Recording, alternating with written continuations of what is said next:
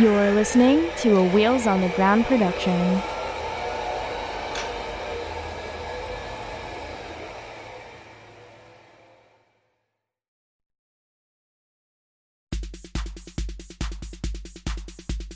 Welcome to Disability After Dark, the podcast feed shining a bright light on all things disability. With your host, Andrew Gurza.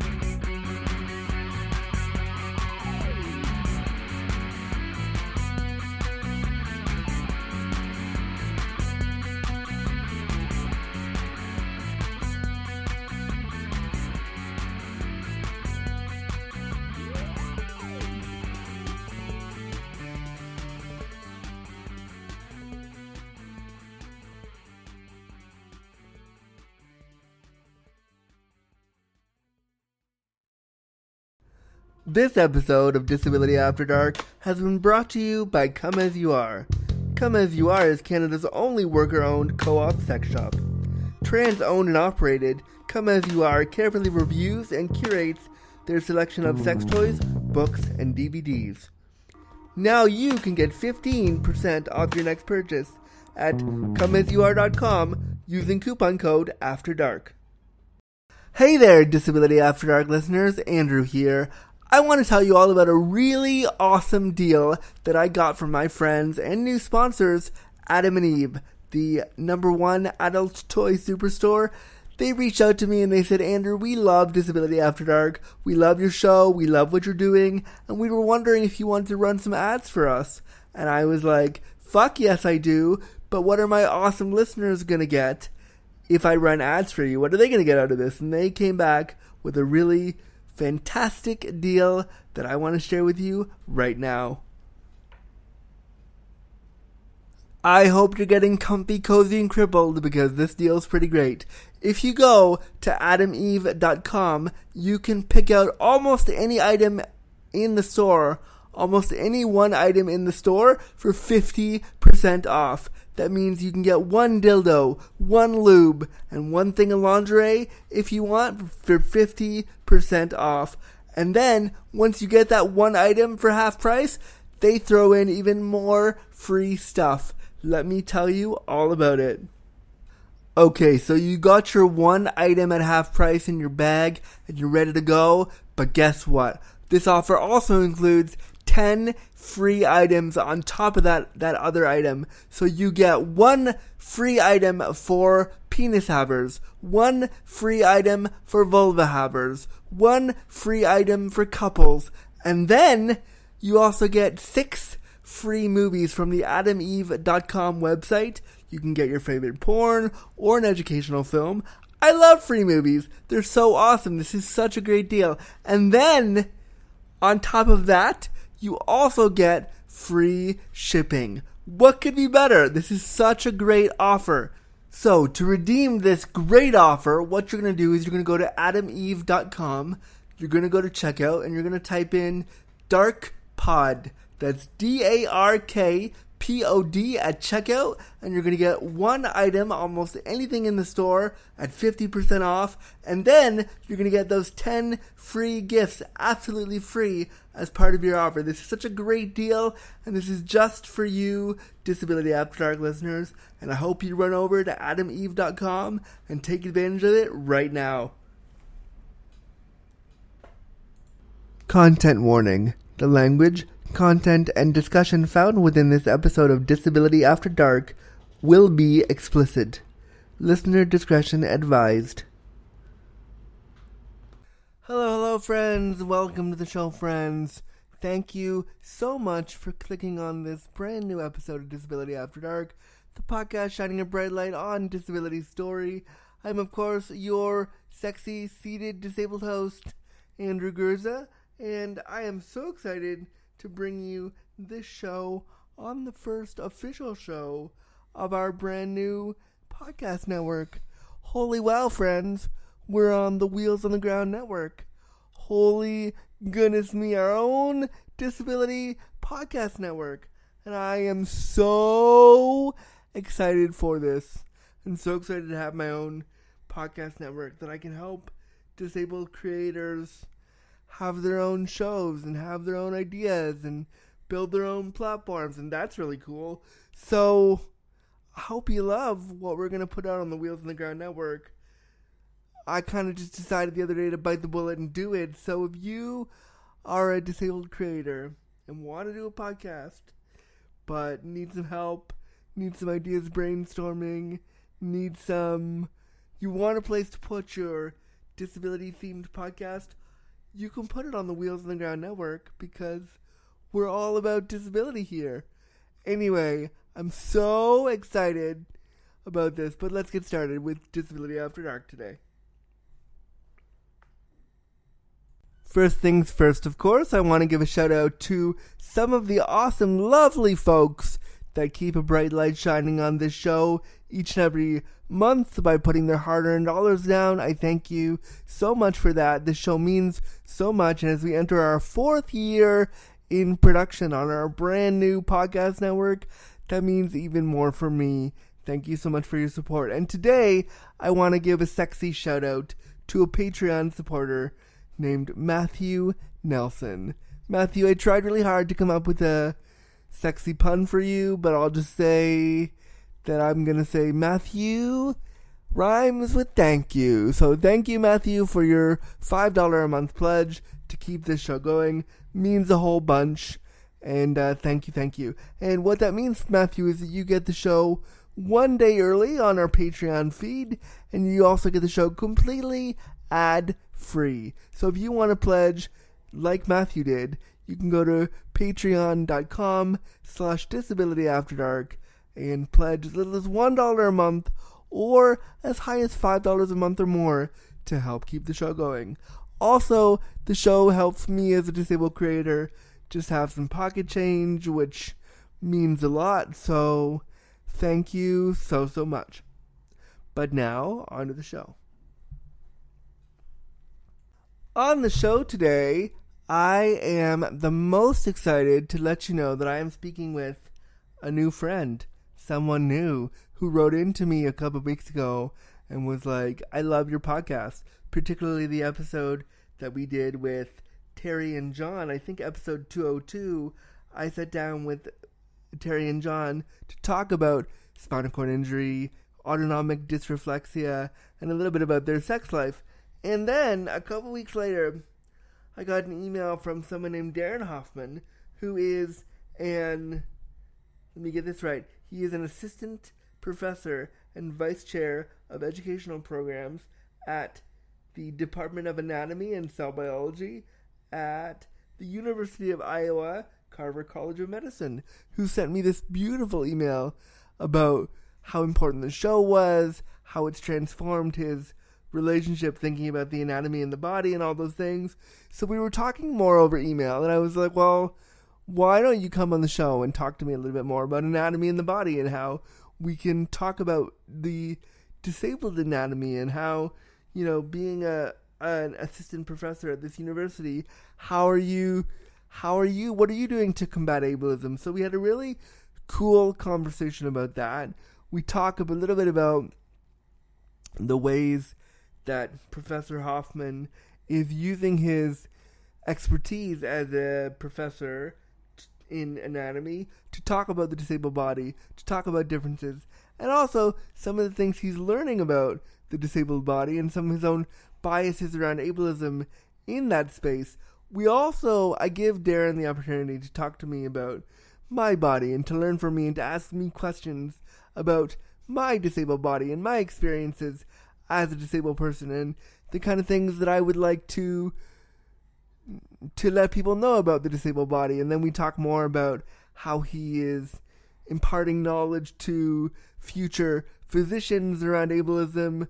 We talk about a lot of stuff here, but it was a really fun interview. It was different than what I normally do on the show. It was nice to sit down with someone and kind of talk about academic ableism and all that stuff.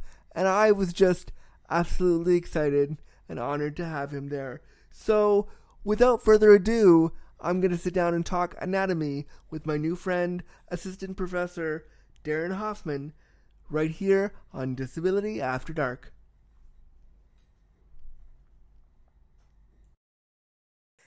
Darren Hoffman. Hello. Hey, Andrew, how are you? Good. I'm so happy to have you on the show. Thank you for coming on today. Yeah, I'm glad to be here.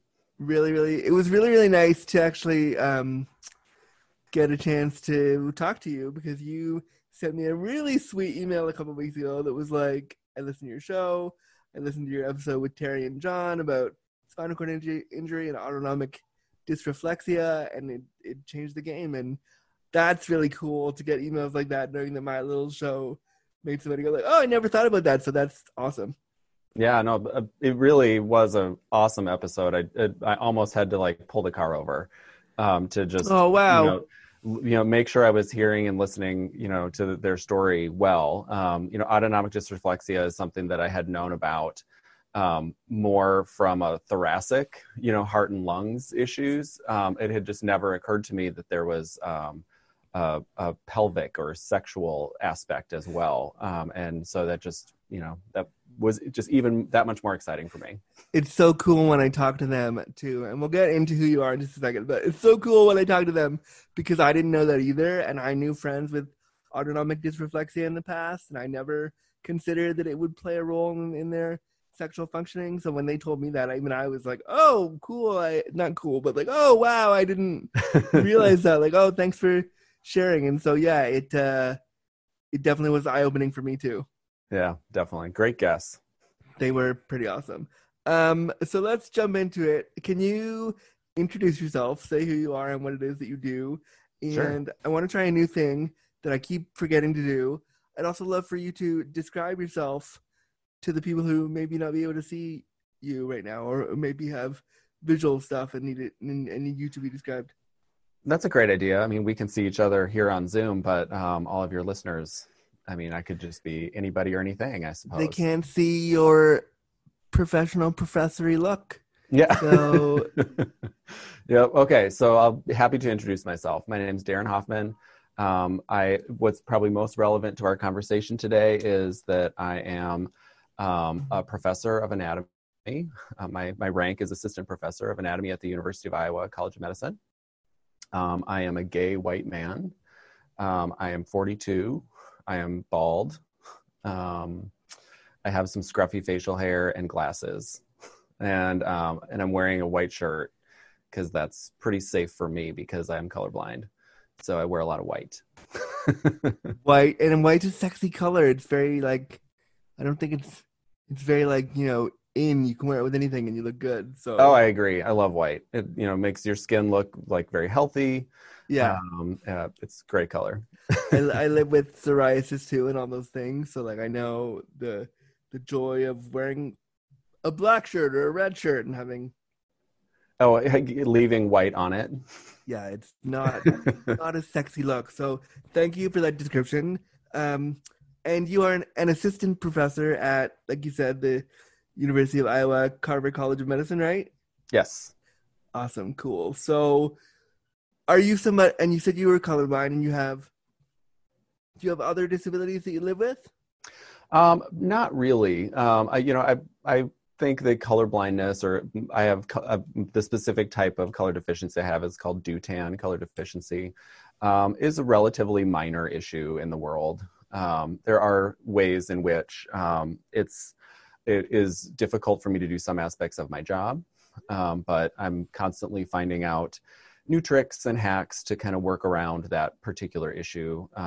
This week I figured out how to use Photoshop to figure out the RGB codes for colors so I can color match better in my PowerPoint slides. Oh, cool. Yeah, so that was a neat little hack that a friend taught me. So yeah, like it's relatively minor. Like I said, I wear white a lot, or I wear a color with white because, anything matches white, as you said. If I am like left alone in a closet, I'll probably pick something that doesn't match very well. And that's a pretty minor disability in the grand scheme of things. Well, not to worry. If I were left alone in a closet too, I would probably do the same thing, and I don't have color blindness, so not to worry there at all. Yeah, no, other than that, I've got some chronic issues. I've got, anxiety through most of my life, GI issues, which is probably like just Oh, totally me related to too. that. Hey, what GI issues do you have? Pretty much I have nausea pretty much every day, at some point, that it just, the best way for me to get rid of it is just keep eating. Cool. But I'm also the other end, like I'm pretty much regular on the diarrhea train. Oh So no. Well, I yeah, have IBS, so I feel you right there. yeah. And I would say that that's, it can be disabling at times for sure. So, Oh yeah, it definitely gets in the way of the things you might want to do. and especially as a gay man, I'm sure it gets in the way of other things too. So, Oh yeah, no, yeah, definitely. yeah. It's been this week has been a bad butt week. So, we're shutting down that part of the sexual operations. Fun times for you. Well, we could talk about bad butt week for the whole hour, but I wanted to move on to so when you first reached out to me, you kind of said, "Oh, I don't really know if I have disabilities," but I kind of feel like from this discussion, I would say you maybe sort of do, whether they're diagnosed or not. But I am curious if you were to consider whether you have, like, if you didn't have disabilities, if you think you don't have disabilities, what about the disability experience was interesting to you, and why did you? What about it makes you kind of excited? Oh, okay. That's a good question. I think that first of all, I have a lot of friends and family that have had and have disabilities now, and so it's always interesting to me to try to learn more about their experience through the stories that that you bring onto your show. That just helps enrich my perspective on the people that I care about. But also, I am an anatomy professor, and I think about bodies all the time. That's just sort of like my job, is to just be aware of bodies in general. And so, generally, like, we start with when we talk about anatomy with students, we start with this definition of like what a quote unquote normal body is supposed to do, or how it's supposed to be built, or how it's supposed to work. And the cool thing about disabilities, it just kind of reveals all of the different ways that it might work. It's not always going to work the way it's supposed to. And in fact, it rarely does in total. Body rarely does it the right thing. So like it's establishing like a whole nother vocabulary for how you might think about anatomy. Yeah, but I would also challenge you a little bit on that. Not challenge, but suggest to you that the idea of the right way and the normal way, who decided what's right? Who decided that this is normative? I mean, exactly. And so I think, like, the minute I found out you were an anatomy professor and you like talked about anatomy, my first thought was, you picture that anatomy thing in the doctor's office where they have like the picture of the guy standing up and there's his body and there's all the musculature and all the stuff. And I thought, I was picturing that in my head, and I was like, why don't they have one with a dude who's in a wheelchair, or like somebody who has a different spinal configuration? Why don't they have those in their offices to show not that it's an abnormal thing and oh my God, you should look at this, but these are also how people go through the world like this, and we should be looking at the way that their bodies have adapted, which I think is pretty fucking cool. The way disabled bodies have adapted to really to just their circumstances in ways that I don't think the medical profession is quite ready for yet. Yeah, you're completely right. That's an important issue, that anatomy is adaptive. And if your body endures some sort of insult, or something happens that changes the way it needs to function, your body will find a way to keep you going. And so there are all different forms of what is quote unquote normal anatomy. One of the really cool things about that is that for the most part in our cadaver laboratories, where we're studying anatomy through dissection, we're working with older people who are, primarily our donors are older. Yeah. And many older people have acquired disabilities over their lifetimes. And so we have donors who have amputations or have severe spinal issues. And that's an opportunity for our students to see firsthand the reality of anatomy. That's not what it looks like in the textbook. And they usually have a little bit of frustration at first with the fact that, well, this patient doesn't have a gallbladder, or this donor doesn't have a gallbladder. Like, how am I supposed to learn? It's like, dude, you're lucky. Like, you just you just found an interesting variation that tells a story. Like, let's like work harder to learn from like what's different in this body. Yeah, I mean, I think we should be looking at, if any disabled people have donated their bodies to this experience, I think it would be really cool to have the students look at, the disabled body and how somebody with scoliosis or cerebral palsy or all those things together, how did their body adapt to that? And so how do you think they functioned? Yeah. With a spine that was severely curved, or legs that didn't, they couldn't walk, but they were, happy, or, how do you tell me how you think they function, and how does their body look different from what you expected, but also completely the same as what you may have expected? And so I think getting to look, because I don't think people look at the disabled body enough, period, at the end. So like when I think you follow me on social media now, so like when I, take sexy photos of myself, what I'm actually doing is saying, like, look at my body, look at how there's a curvature of my legs, and there's like a, I have contractures, I have all these things in my body that don't make it normative, but I'm showing you so you can get used to it. And I think for students of anatomy to look at photos like that of a live person, saying, like, here's my body, I think that's really valuable too. Yeah, no, thanks for that. I totally agree. We're 100% on the same page there. Awesome. We just need more bodies in front of us, I think. I'm wondering, when you started considering disability as part of your work, was there any ableism that you had to come up against and confront and think about for yourself?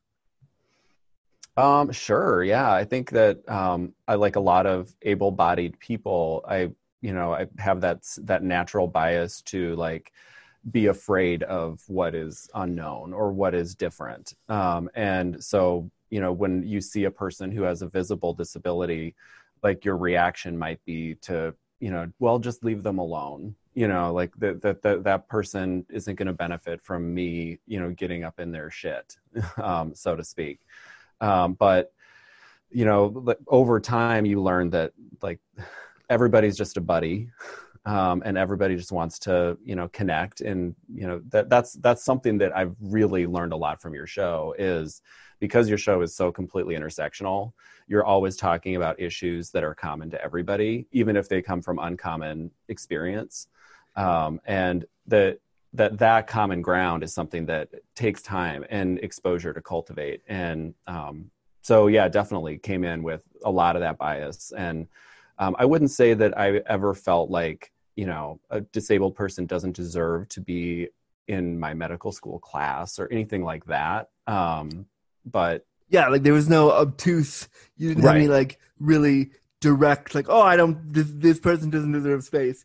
Right. Not at all. But I think it's important that we like recognize, especially in the academic space, because holy goodness, there's so much ableism in academia. I don't even know where to start. Well, good. We can talk about that. That's awesome. I have so many feelings about that, because I did school. I have a formal education, which, doesn't translate to at all what I'm doing now, but I have a formal education. And it was extremely hard to feel valued there. I was told multiple times by multiple professors that I was in the way. And it was like, okay, why am I spending money to be abused? Like, why am I spending money to be told no here? Like, yeah.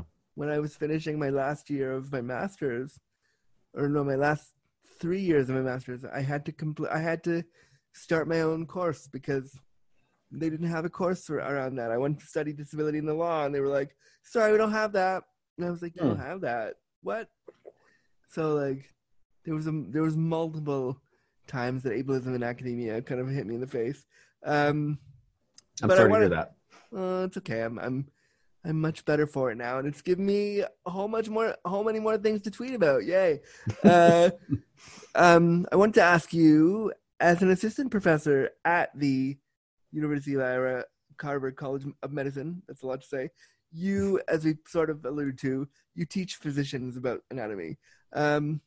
What do you think, and we sort of touched on this, but I want to touch on it more. What do you think is missing in regards to disability within the teaching of the anatomy? And if you could address ableism in this field of study, how would you do it? Sure. So I'll just preface this by saying that I'm kind of thinking about this on two tracks. I'm thinking about what I can do as an anatomy professor, and I'm also thinking about generally in medical education, what we can do.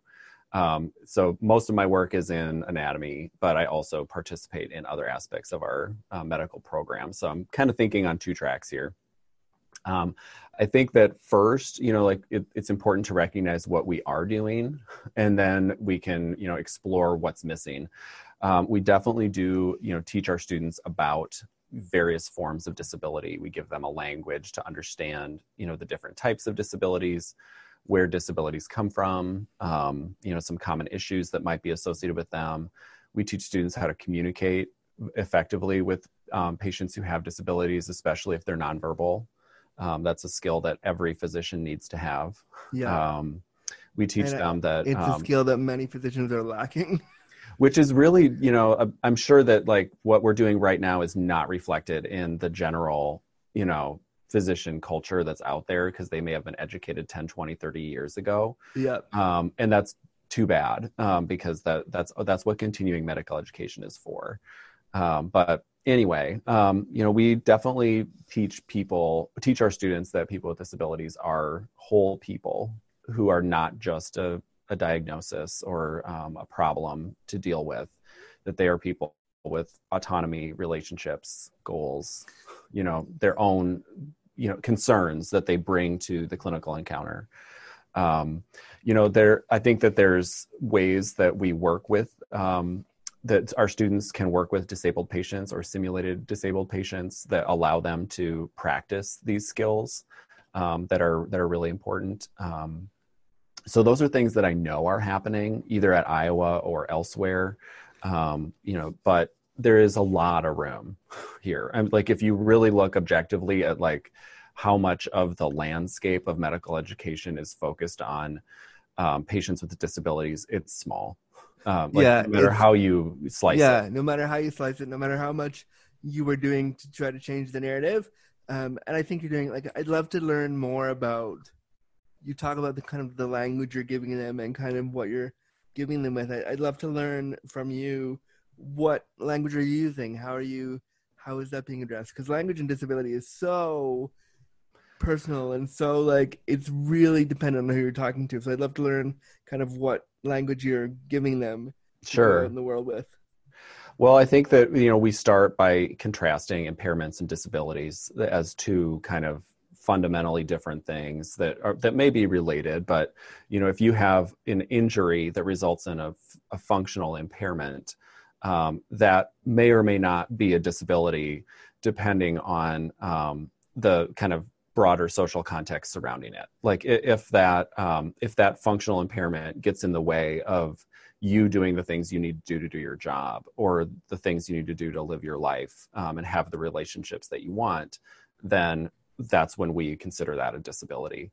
If it's something that is inconvenient but doesn't get in the way of your life, then you have an impairment that may not be necessarily a disability. Yeah. See, I'm hearing that. I love that you talk about the difference between impairment and disability, because they are two very different things, and even I don't talk about them enough separately. So thank you for bringing that to my mind.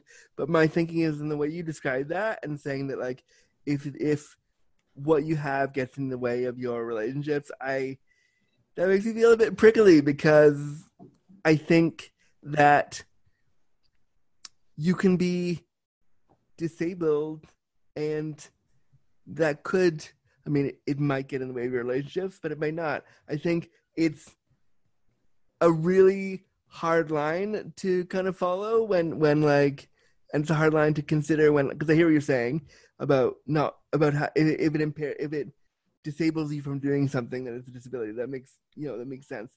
Mhm. But also, like, from a cultural standpoint, disability is something to be proud of and to be, to be not revered, but like to be something that you connect with as a disabled person. A lot of us in disability, like, who live the disability culture, are very proud to be disabled.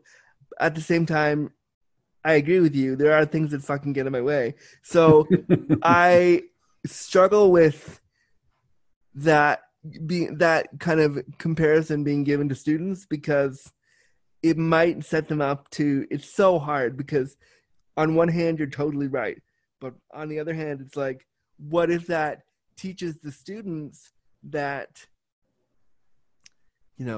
oh, you're disabled, so you can't. It's gonna get in the way of you doing everything, and that's so bad. What if it like reinforces the idea, unintentionally, of course, but the idea that being disabled is bad and being disabled is like not okay. And so if you have this impairment, you can't have all the, or if you have this disability, you can't have all these things. And so it just, and again, I don't know the answer.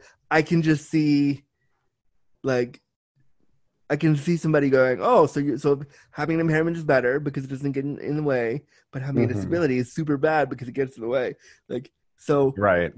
I would struggle with giving that to students. And if it were me up there, I might say, these are great, but these are not 100% accurate for someone's experience. Somebody might come in and say, I love being disabled, but I fucking hate this thing that's happening to me. How do we fix that? Yeah, well, I really appreciate that. Thank you for providing that perspective. I think that's important. I think it also kind of reflects the difference between a medical perspective on something and maybe more of a cultural or social perspective on something. That the medical perspective is always kind of starting from this pragmatic, where's the problem, what can I fix? It's starting from a rehabilitative model of what is appropriate and what is fixable. And I mean, unfortunately, because of the way our study of medicine has gone over the centuries, that's where we start from when we talk about medicine. How do I fix you? And there needs to be a cultural shift in, I might want you to fix the symptom as a disabled person, but I might not want you to fix my disability. Yeah, you're right. And that's the core of like person-centered care, that the person who's actually driving the thing is not the doctor. It's the person who's kind of making their choices and their values the driving force behind the decision making.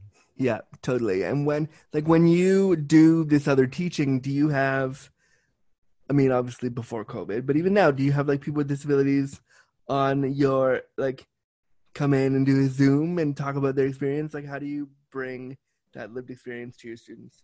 Yeah, we definitely have patients with maybe not patients, they aren't actively having care at that time, so probably better call them persons with disabilities, who come in and talk to our class in various talks, panel discussions, that kind of thing. We have faculty who are disabled who are open about their experience. Ooh, that's cool. Disabled faculty, especially, like, my brain went, oh, because it's so rare that we hear about professors and faculty who are disabled. And so anybody who's listening who's a disabled faculty member anywhere, I want to talk to you, because that's such an underrepresented and under-discussed part of academia. Yeah, I think you're probably right. So sorry, I cut you off. So you have all these people that come in and do this. Do they come in person and like have the students like work with them? I almost said touch them, but that felt weird. But like touch, work with their bodies to learn about disability more. Usually it's in a real high profile, large event, like where it's a room full of people, and so like it might not be possible necessarily for everyone to interact with that person. I do know that there are a few different medical schools around the United States that are doing simulated patient interactions. It's something that we use a lot in medical education, where we pay patient actors to portray a condition, and then the student interacts with them, and the whole thing's videotaped, and you can kind of really scrutinize the student's communication skills and, you know, how they're interacting with the individual. And there are many medical schools that actually hire disabled people. I was just gonna say, I was just about to be like, "Well, this is great, but are you hiring an actual disabled person?" Like that's great because I didn't know that. That's amazing because I mean, I think a lot of disability simulations, just generally, when I was a kid growing up, you would see like be in a wheelchair for a day and learn how hard it is to like be in a wheelchair. And those simulations back in like the 90s, that didn't seem really problematic. But the more and more we learn about, you know, disability rights and all that stuff, it's like at the end of the simulation, you get to stand up and you get to like leave that wheelchair. And so I don't.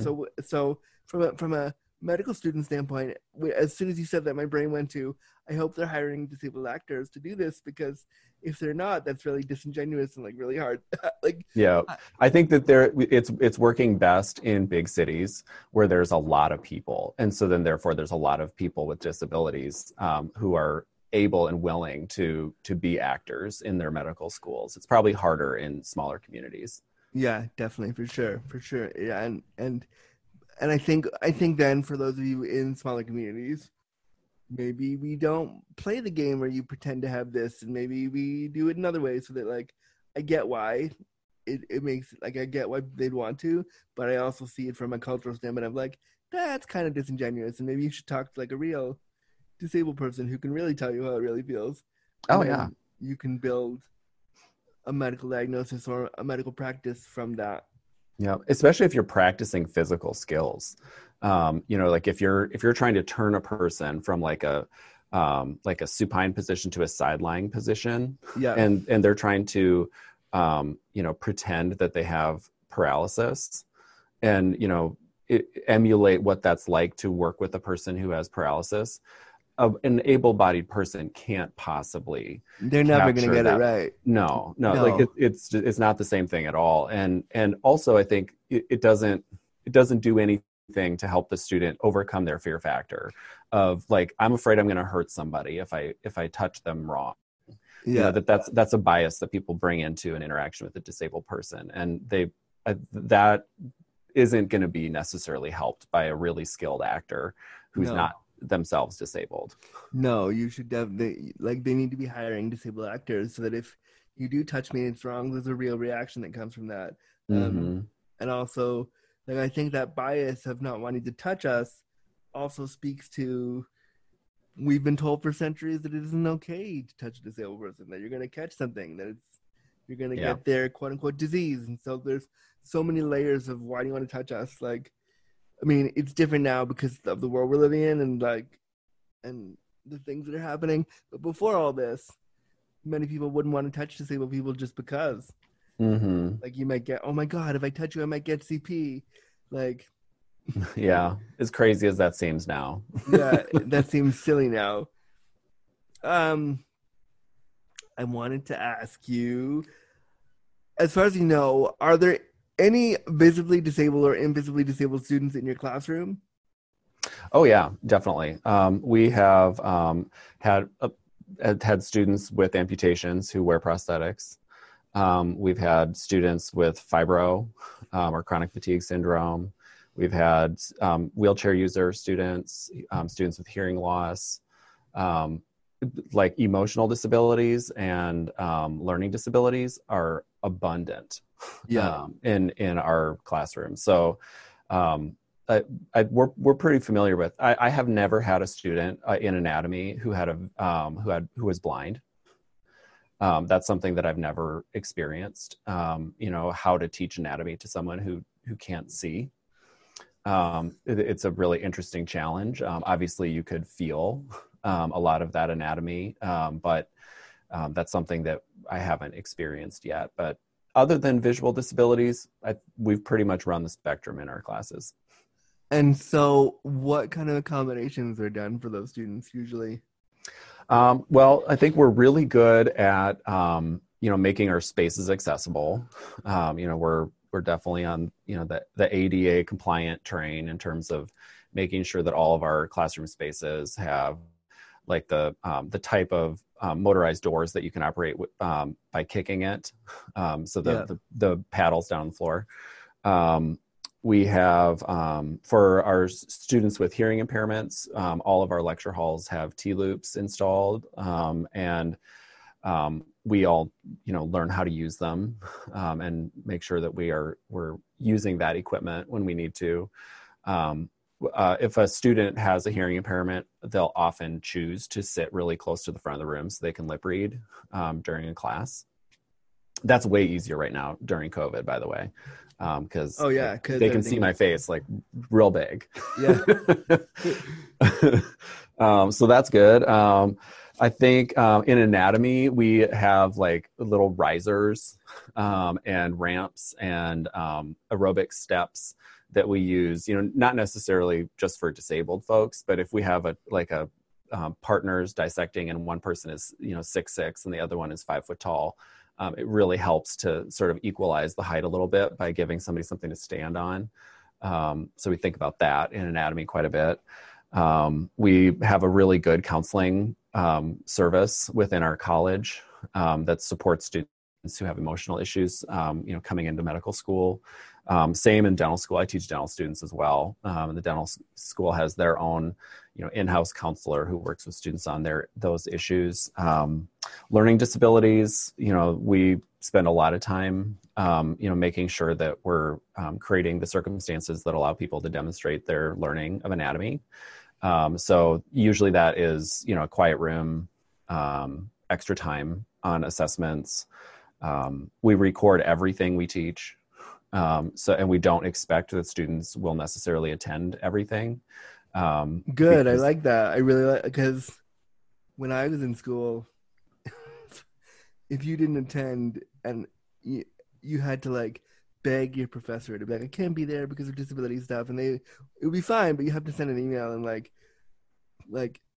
basically plead with them to let you off, and it's like, I don't want to have to do this. Mm-hmm.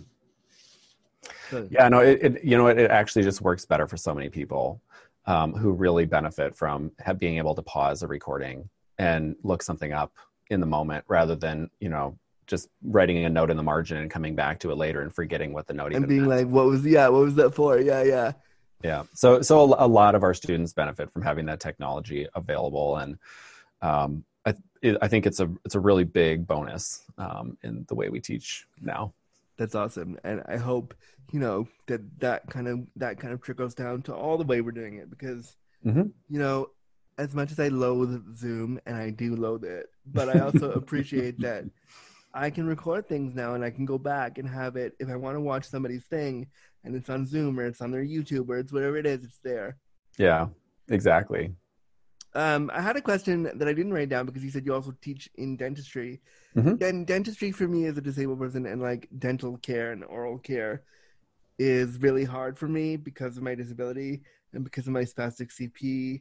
I have for both sexy reasons and unsexy reasons, I'll say that I have a really strong gag reflex, which in certain circumstances in my life has been amazing, and certain circumstances in my life, i.e. dentistry, has been really hard. I bet. And made it super hard. And I also have a lot of issues with my own oral health in terms of like brushing my teeth, and I brush them all the time because I have issues getting all the spots with my gums and brushing them as we're taught to. I don't think there's a lot of teaching people with spastic, or lower hand dexterity or stuff like that how to brush their teeth, because I think a lot of us with CP and other spastic stuff have really poor dental hygiene, not for fault of us like not brushing, just because we can't do it. Mm-hmm. So I'm so glad you asked about this, because I have some really specific things that I do with dental students. But before I get into that, I wanted to follow up with something you just said. Is your gag reflex, is that related to the spastic muscle in your throat? Yes. Okay. That makes sense. I hadn't even thought of that before, but that's... So if you put anything down my throat, wink, wink, nudge, nudge, I will... Even if I'm enjoying it, I'll probably gag on it because of the muscles. And so when the doctors are putting like the I don't know what all the things are called, but all the dentistry Yeah, tools. the mirrors, the hand pieces, the whatever. All that Anything stuff back there is bad. Like, even if I'm relaxed, I would even think you at it right now. It's like, oh God. But like, I have a friend with spastic CP also. And every time he goes to the dentist, he has to be put out because he can't, his gag reflex is so strong that he will, be sick, which is a danger for him and for them. So like, I haven't gone to the dentist in a long time because every time I go, they tell me the same thing. They're like, just keep brushing and floss. And I'm like, but I have disabilities. Like, I can do the brushing part, sort of. Yeah. But I definitely can't floss. Yeah, flossing is an extremely fine dexterity task to do, even if you're using a floss pick, like one of those little plastic things. Yeah. I'd imagine even then, like the dexterity that'd be required to get in between every tooth, that's a lot to ask. Yeah, it's a lot. It is a lot. So I'm wondering, have you considered thinking about disability in that part of your practice and your part of your work? Yeah. So, I teach dental students in the spring. I teach med students in the fall. So I get to kind of like flip over to a different side of my brain in January. And when I work with the dental students, one of the things that I do with them regarding disability is, ask them to imagine that they have a new practice and a patient with, a pretty significant disability comes to their practice. And I usually use a patient with a cervical spinal cord injury as the example because frankly, it's kind of easy to understand, from an anatomical basis. And it relates to some core content that we're addressing on, the spinal cord.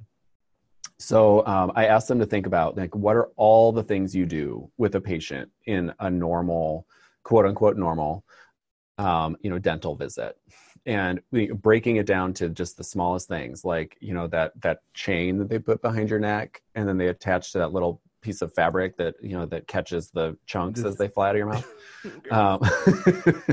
So like, that's something you have to do. You have to like put the bib chain on, or you have to, you'll ask the patient to turn their head toward you so that you can, see into the back of their mouth more easily. All of these small things that you ask people to do, or swallow. I mean, like, swallow on command. That's hard for anybody to do. Yeah. But then, so basically we just make this huge list of all the things that a person has to do to facilitate their dentist visit. And then we kind of just go through it as an inventory, like which of these things would be easy for somebody with a C2 injury to do versus someone with a C6 injury to do. Thinking about it anatomically. I mean, that's my job, is to teach anatomy, but like running it through this filter of a realistic experience. That it's something that the students really, I think they really appreciate thinking about it that way.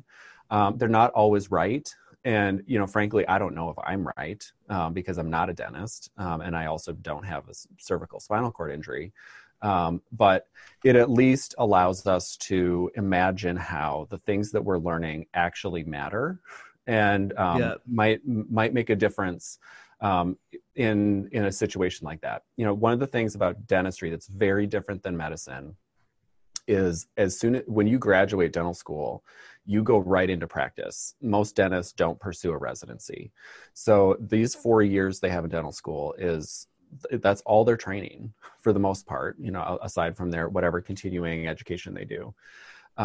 So I think it's really important in dental school to help students see themselves as disability allies right then, and to see themselves as somebody who can say yes to that patient, to say that, I don't know everything about your condition and I don't know all the ways in which it's going to make my practice challenging, but I want to say yes to you. And I've had experiences thinking through some of these challenges that makes me believe that it's possible. Because when you're a young, new dentist starting up your practice, it's very easy to say, no, I'm too busy. I can't handle this. Yeah. But if you have that identity inside of you as an ally to the disability community, and that you're willing to think a little bit more and work a little bit harder, to be a partner, and not to just say like, well, if you can't do it my way, I can't treat you. I think that's a win if we can imprint on students early, through those types of experiments. Yeah, and I think what we should be imprinting on students early is disability allyship is not appointed, it's earned. So when you said just there, like, you want the students to think to think of themselves as allies, I immediately was like, yes, but also no, because like, you haven't done anything. Yeah, like, what have they done to prove to me that they're willing to confront their ableism in this space?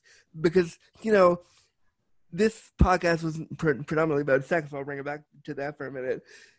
Two things I want to say about that, because when you said swallow on command, my brain went to like 10 different inappropriate joke places that I wanted to go. But then also, thinking about, when we think about what is sexy and what is presentable, we think about people's teeth, and we think about their smile, and we think about that's, the first things you see, maybe not so much anymore because we're all wearing masks right now, but like, generally when you see somebody that you think is attractive, the first thing you say is, oh, they have a great smile. And like, for me, I've been plagued by having a great smile, but feeling like I have shitty teeth because I have a lot of issues with gingivitis and gum bleeding stuff and all the stuff. Sure. Because of my disability, I can't brush as quote unquote properly as someone else would. So when I go to the dentist, whenever I go, I feel like I'm admonished because, oh, you didn't do this. And it's like, well, I couldn't because the tools that are out there don't really fit what my needs are. So I guess what I'm saying is the dentistry practice needs to, like you were saying, you practice on the hypothetical person with a spinal cord injury. I would love for them to bring in a person with spastic CP and not do anything. Just sit with them in the room and be like, okay, what's hard for you here? And if it were you, what would you need for us to fix in this dentist office? Like, for me, sometimes when I roll into a dentist office, they'll go, oh, you can't get out of your chair? Oh, yeah, so we can't treat you.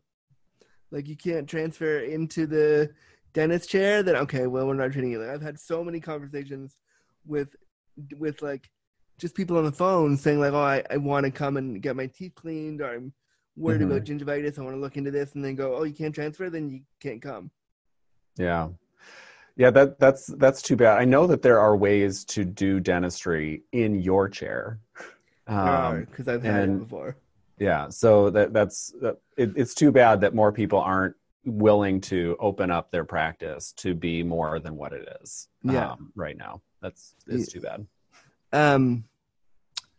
I did have one other question about that. Oh yeah, do you think that there's another kind of toothbrush that would be more friendly for people with limited dexterity? Because a lot of the issues we have with brushing, people with CP specifically, is limited to dexterity. I can do the front of my teeth, and I can do like the front teeth fine, but any of the side teeth or the eye teeth or the molars or anything, having to get back in there is really hard. Is there any, as far as you've seen, any special like?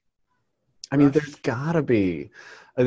It just seems like I don't know. Like, I haven't seen this myself, but would you imagine that just simply having a larger handle would make an easier, or would at least move in the right direction? Like, not having such a small handle. I mean, I would think also like a curved brush, a brush that could, almost like a pipe cleaner brush that could like curve itself around your mouth. Sure, yeah, it could kind of be dynamic as you're working. Yeah, and I have no idea if that exists, but if it doesn't, it's got to exist. I'm Googling it after we're done, and if I find anything, I'll send it to you. Somebody should call me, and if it doesn't exist, let's make it. We'll make $1 million. I also know you had a ton of questions for me about disability. Yes. Okay, I'm really excited to have you ask them to me. So, yes. Okay, so let me find that list. Okay. So it's like, as you know, I'm an anatomist and I'm obsessed with bodies. I find bodies fascinating. And one of the things that I do when I teach anatomy is I really deliberately try to get people to understand that what you're learning about is not just the body of your patient, but it's also the body of yourself. You know, these are your parts too. And there's two reasons why I think that's important. One is that it communicates that we all are more similar than different. You know, like it's sort of a common feature of humanity is that, you know, we all have a body and they all have these different combinations of parts. And for the most part, you know, even when we have very obvious differences physically, the internal structure is quite similar. And that, to me, that's like a very world enriching perspective. And it helps me understand that I'm not better than anybody else, that everybody is, you know, the same race, so to speak.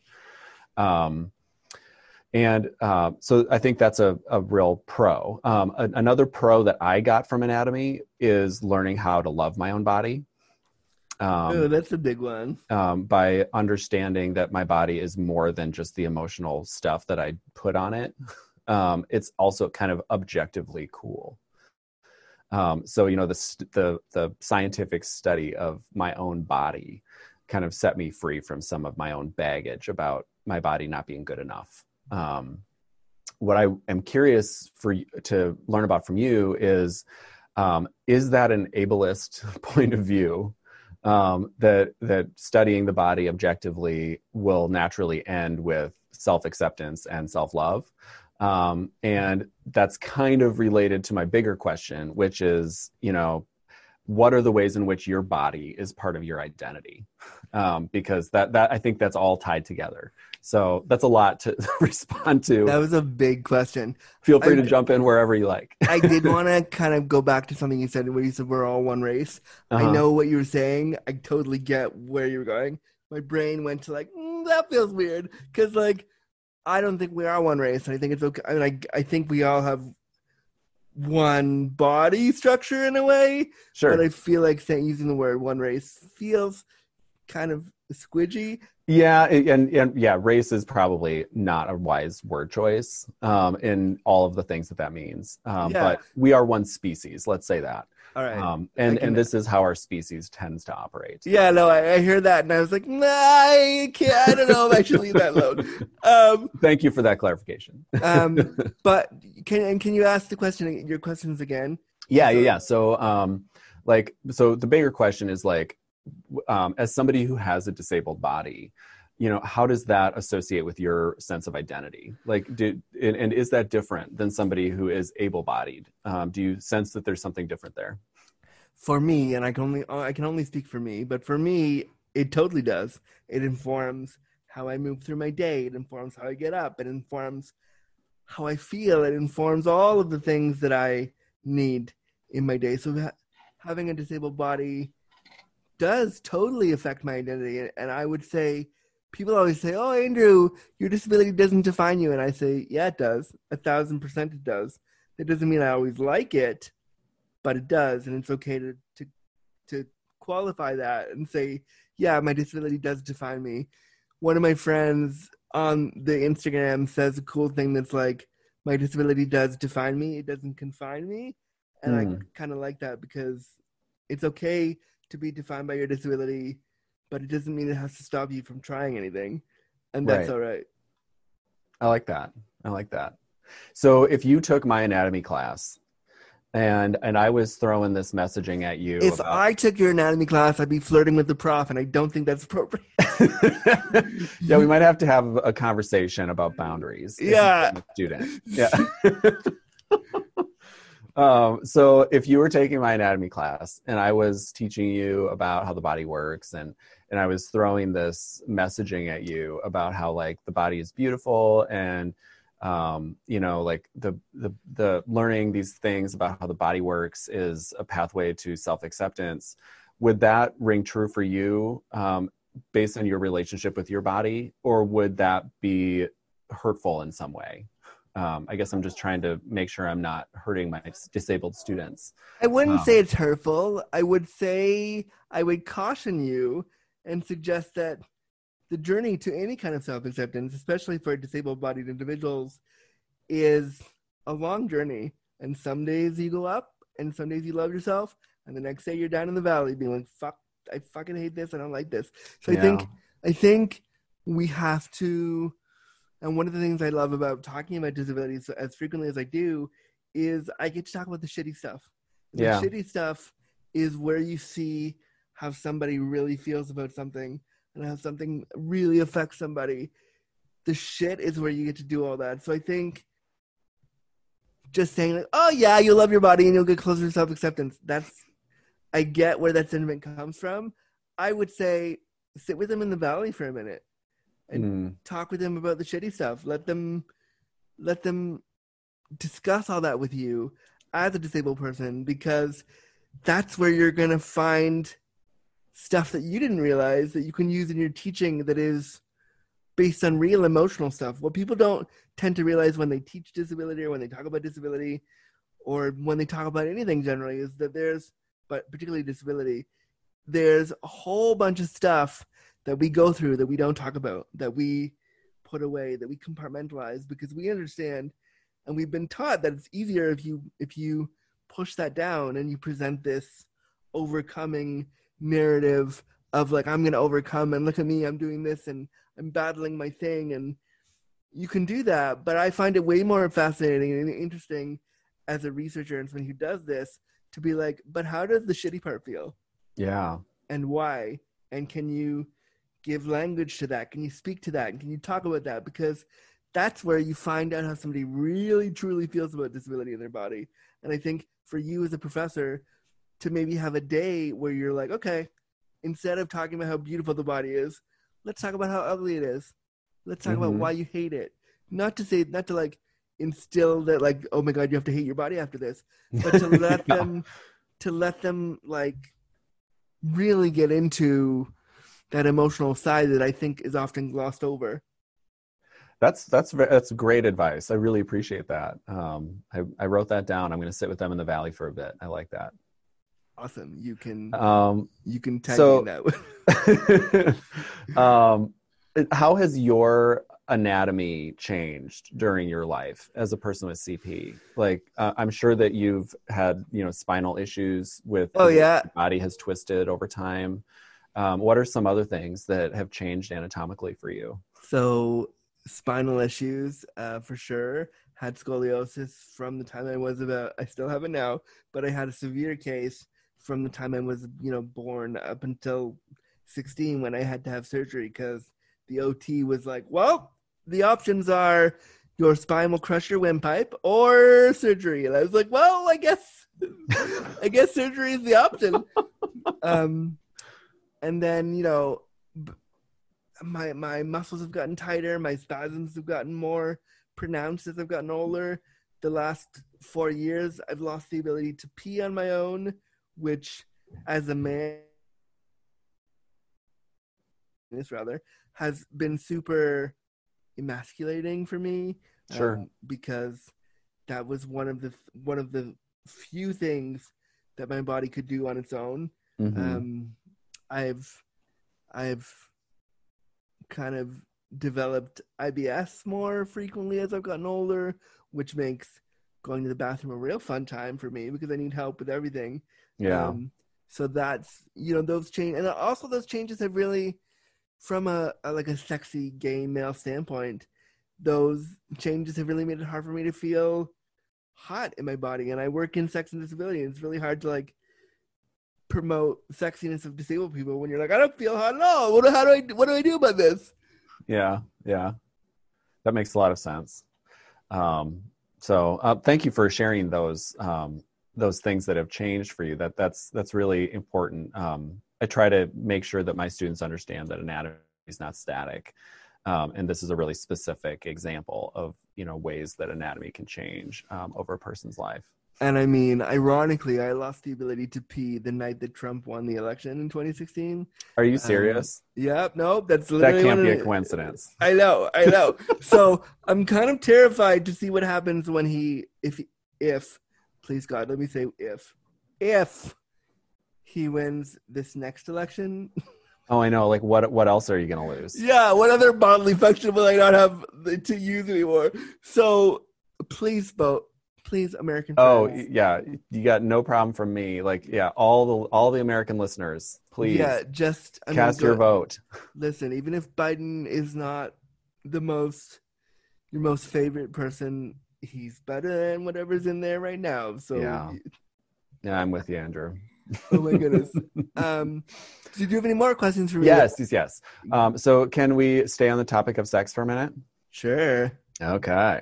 I'm curious. Are you comfortable discussing sex with a physician, like, and the unique issues about sex and disability? Like, what does it take for you to feel like you could have that conversation with a physician and have it be a meaningful conversation? That's a great question. That's a really good. It's been hard for me, and my primary care provider is great. She tries really hard to be as accessible as possible. But even with her, I feel awkward being like, so I sucked a dick last night or the other day, and I want to get a test. I feel awkward doing that because I feel like part of me has internalized ableism around I'm disabled. I shouldn't be in her office telling her that I sucked a dick last night. But also, like, I have a right to tell her that I sucked a dick last night and I want to get tested for whatever. Yeah. But one of the things I will say to her credit, I'm not going to name her, but she's awesome. To her credit, she, I think last year I was having a lot of sex with my favorite sex worker over a few months. And so I went to go get tested for a test. I was like, I'm going to be responsible and get a test. Guys. And I go in there and we were talking about my gag reflex. And when they do the throat swab, they put that wiry little thing on your throat, which is a horrible thing for my gag reflex. I bet. I said to her, I might throw up on you because of the swab. And she, without missing a beat, looked at me and said, when you were having sex with him last night, did you do that on his dick?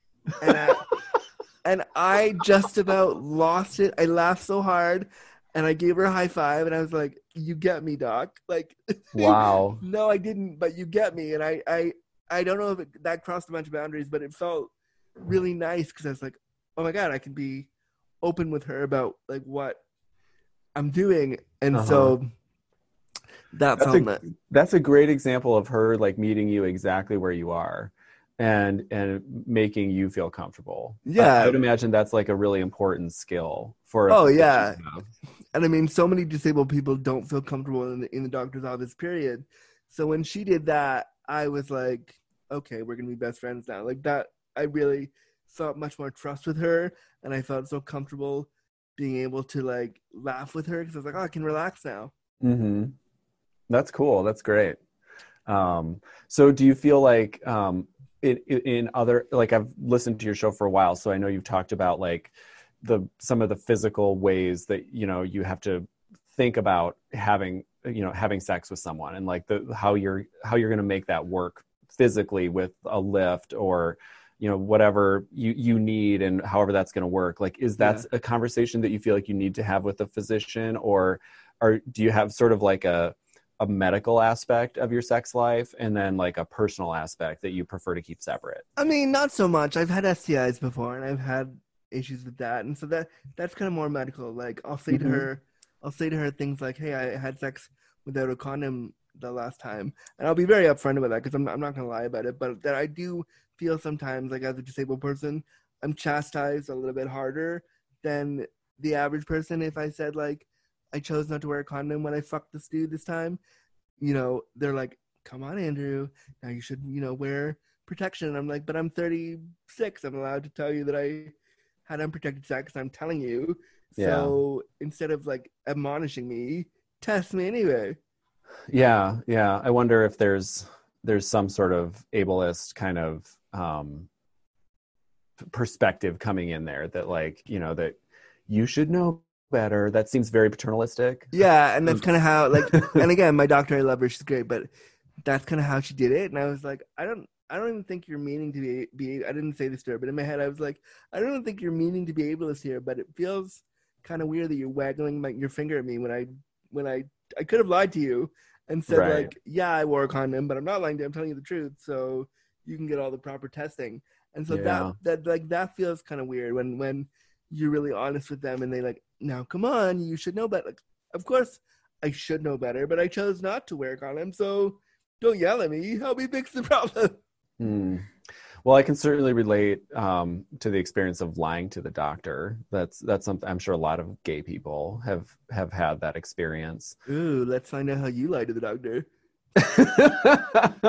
Well, certainly, like, when they ask you the question, like, do you use protection? And you're like, yes. And they say, do you use protection all the time? And you're like, yes. Because, it's easier to just end the conversation than to have the same, like, reminder. Or I used to be a smoker. And so, like, I know that I shouldn't be smoking. The only thing you should be smoking is pole.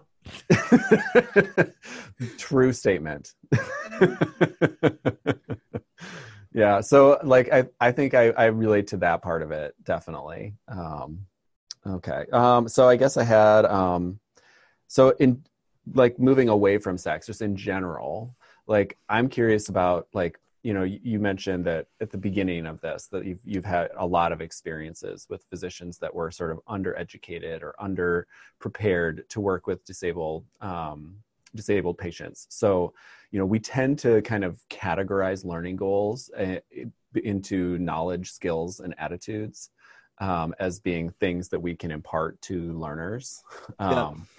Are there any of those three things that you feel like are particularly deficient in the healthcare community, and what are they, so I can turn around and talk to people that I work with and really try to make change happen? Yeah, the biggest thing I think is deficient. The knowledge base is not there. The knowledge base from a lived experience is not there. We don't see disabled people talking about their bodies in textbooks. Where's that? We don't see that. And what was the other one? Knowledge, skill, and the skills. How are you going to learn if you never encounter a disabled person? Mm-hmm. They need to be hired to do stuff like we talked about earlier, like the simulations. Mm-hmm. You need to also hire disabled people as professors in this space to talk about that stuff. Like, I'd love to see you co-professor with a disabled person / hire me one time and I'll do that with you. But like, no, I think there need to be professors who are disabled, and we, like you alluded to, that there are, but more, I think, more visibly than there are. And I think professors need to, if they're comfy, they need to disclose more. Because if I knew when I was in college that I had a disabled professor who went through some of the shit that I went through, I would feel so much more in tune with them and so much more willing to share with them and willing to be open with them and willing to be vulnerable with them, that I would probably do really much better in the courses than I did. I mean, I did pretty well because I wanted people to like me, and I wanted to be top of the class because I had internalized ableist views of, like, people thought I was not smart enough because I was in a wheelchair. So I tried to do really well. But if I had known that one of my professors had a disability, it would have changed the game. Yeah, you're absolutely right. That's a part of why I feel obligated to be very out about being gay in my work, is for the same reason, for gay students who may have not seen a gay professor before, to eliminate that feeling that you don't belong here. And you mentioned that academia did not feel like a disability-friendly space for you, and that could have been very different if there had been different types of people involved in your education. I mean, it still doesn't feel like a very friendly place for me, and I have been out of academia now for 8 years. Yeah, and I still don't feel like I don't like it because it's so classist and it's so like. But at the same time, I'm like, there's such an opportunity here for this all these institutions to change the game. Like, they've hired me a bunch to be a speaker, and I can't tell you how many times I've had to fight with them over access just to be a speaker. Like, it's gotten much better over the last couple of years, but there's so much more they could be doing. And what they need to be doing is hiring disabled profs. Like, hire a wheelchair using prof. Like, you're absolutely right. That totally changes the game, because if say, for example, I have a friend who has MS and uses a scooter to get around. And when she went from using a cane or a walker to using a scooter, that really changed her accessibility needs. And it became like a departmental directive to immediately make sure that every door that she would use in the day gets into the workflow for getting upgraded to having those paddle style door openers. And like so just the presence of those individuals in the workplace makes the workplace more accessible. Yeah. And so you're totally right, you know, on a basic practical level, but then also on that level of just seeing yourself in the community that you're in. That's just so incredibly important. Because when I was in college, like 17 years ago, I remember my first year, and in first year, they put you in those giant lecture halls where there's like 500 other people, and the disabled person was either right at the front, which is really embarrassing if you just want to sleep through the class but be there like everyone else. Yeah, you don't want to be right at the front. Or if you really like the class, you're right at the back. Mm-hmm. I was right at the back at the top of there was like 2 floors to this hall, and I was at the top of one of the floors in like a little like one of the top tier things. And I was in there, and I could see the professor, but she was a dot on the ground that I would have to focus on. And I remember it was Monday morning, 8 o'clock. It was like Laws 1000, the first law class. And I loved this professor and we're still friends to this day. Like, she was my favorite professor, and I couldn't see her, but I couldn't get down in front because there was no accessibility there. So it was like, who is designing these halls? And like, what if you're the professor? What if you want to go up to one of the students and you're in a wheelchair and they're way up at the top? Like, how do you do that? So the way that academia teaches us about who's allowed to be there, whether intentional or unintentional, speaks volumes. You're right. Yeah. And a lot of that is just rooted in this worship of the historical way.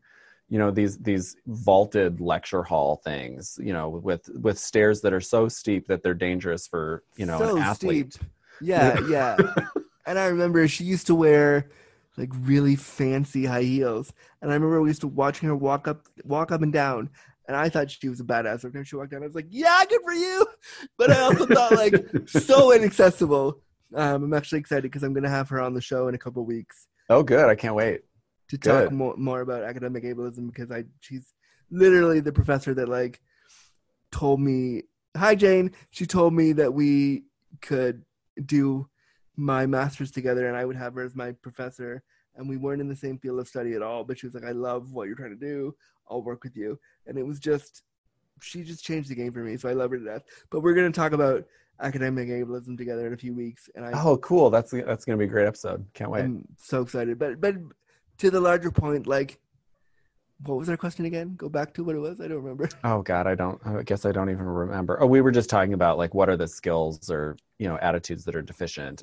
So the skill's not there because we're not hiring enough disabled profs, and then the attitude is definitely not there. I can't tell you how many times I've been in a hospital and fought with doctors over the way I was treated. Not even doctors, but not even physicians, but nurses and orderlies and PCAs in the hospital just to get my base needs met because they didn't listen to me. And I was in the hospital once and I had to go to the bathroom, and I said I got the orderly to come in, or the nurse, and I said, can you come in and help me, please? And they were like, we'll help you, but you haven't had enough water to drink. And I said, yeah, because you put the water in an inaccessible bottle for me. Can you go down to the cafeteria and get me like a proper bottle, and then I can drink more, and then we can do the catheter? And they were like, oh no, the kitchen's closed. And I was like, okay, but how do you expect me to increase my output if you don't give me the water to drink in a way that's accessible for me? And I remember fighting with this nurse to the point where I had to call my brother who lived a couple blocks from the hospital. And I was like, can you go to my house and pick up my special bottle and like bring it to the hospital so that I can drink? He had to do that. But I was like, this is so silly. If you just brought me the bottle of water, I could have done it. And it would just, I remember being so angry because I was like, what if it was more emergent than just a drink? Right. What exactly. if it was like what if it was like a healthcare thing? Why aren't you supporting me? And it was so angering. It made me livid. Yeah, I can understand that. That would do so. Let's see. I think oh yeah. Okay. I have one more big question for you. And that is, so I'm trying to channel my students here, who may or may not be listening. I hope they are. I'm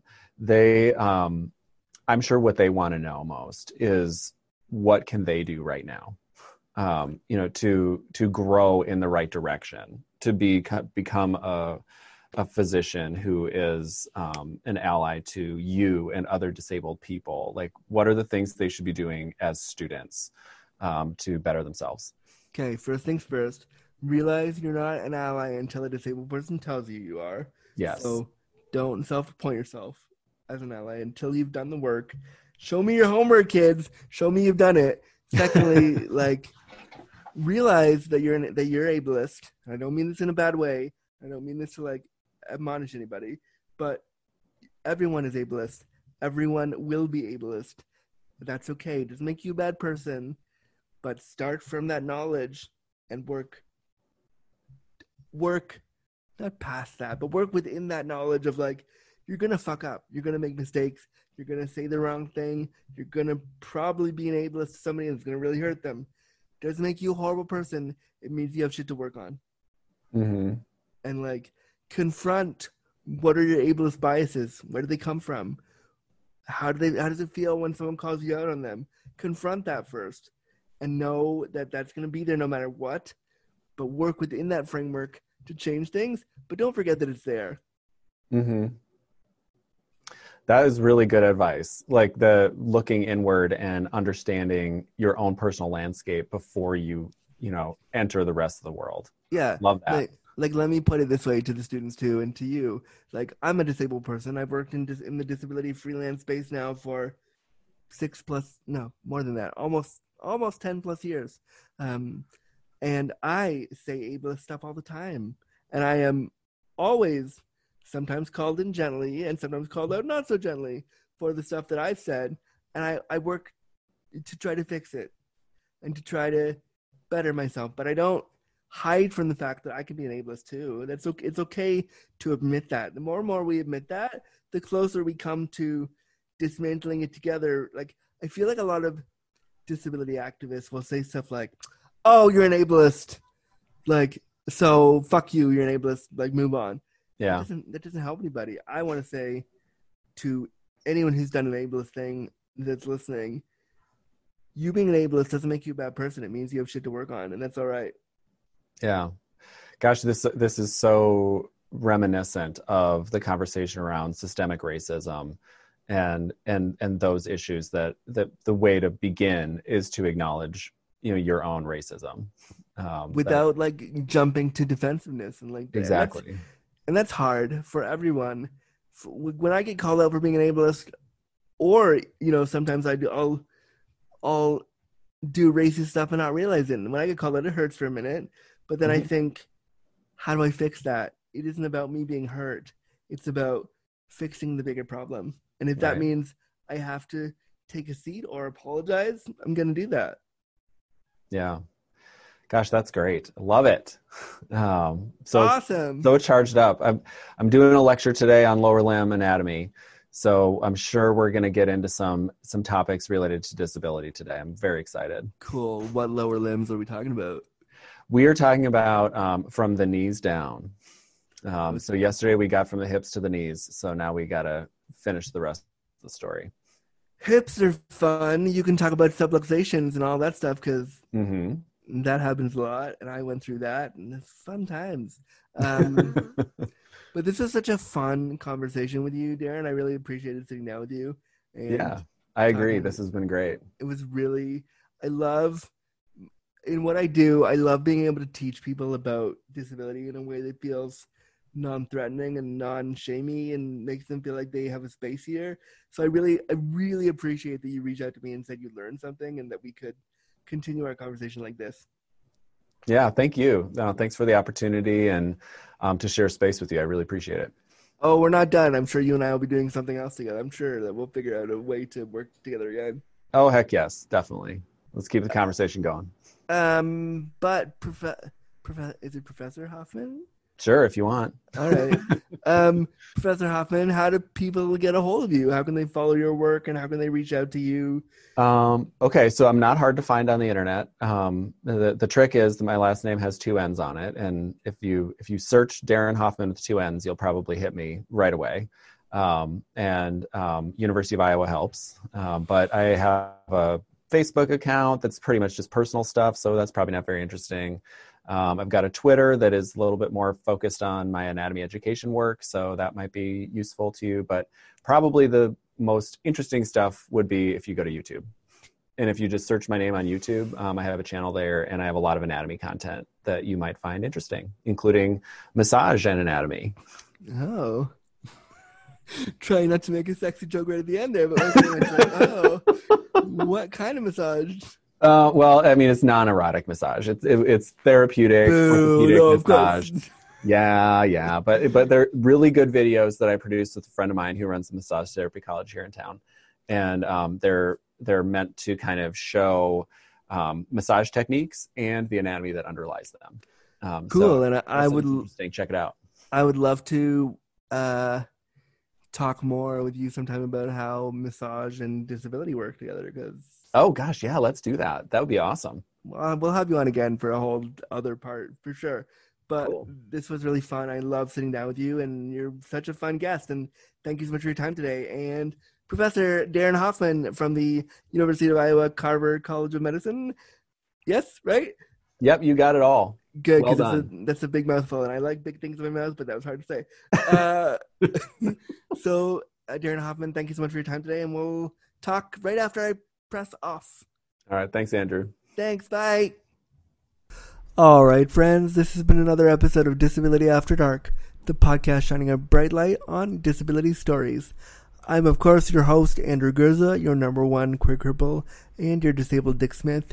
If you want to follow my work, you can head over to www.andrewgurza.com or follow me on all social media at It's Andrew Gurza. If you want to follow the podcast, you can follow us on Twitter at DisAftDarkPod. If you want to be a guest on the show, you can email us at disabilityafterdark@gmail.com. We'd love to have you as a guest so you can shine a bright light on your disability story. If you want to support the show and get the show one day early along with ad-free versions of the show and a cool shout out, you can head over to patreon.com/disabilityafterdark. Thanks so much for listening to the podcast shining a bright light on disability story. We'll see you next time. Bye. Copyright notice. Disability After Dark was presented, created, and produced by Andrew Gurza and Crippled Content Creations. Music was by Music by Space Robot Scientists. Any and all materials, including graphics, audio recordings, and music recordings, are property of the owner and cannot be used or distributed without express permission. Copyright Notice 2020.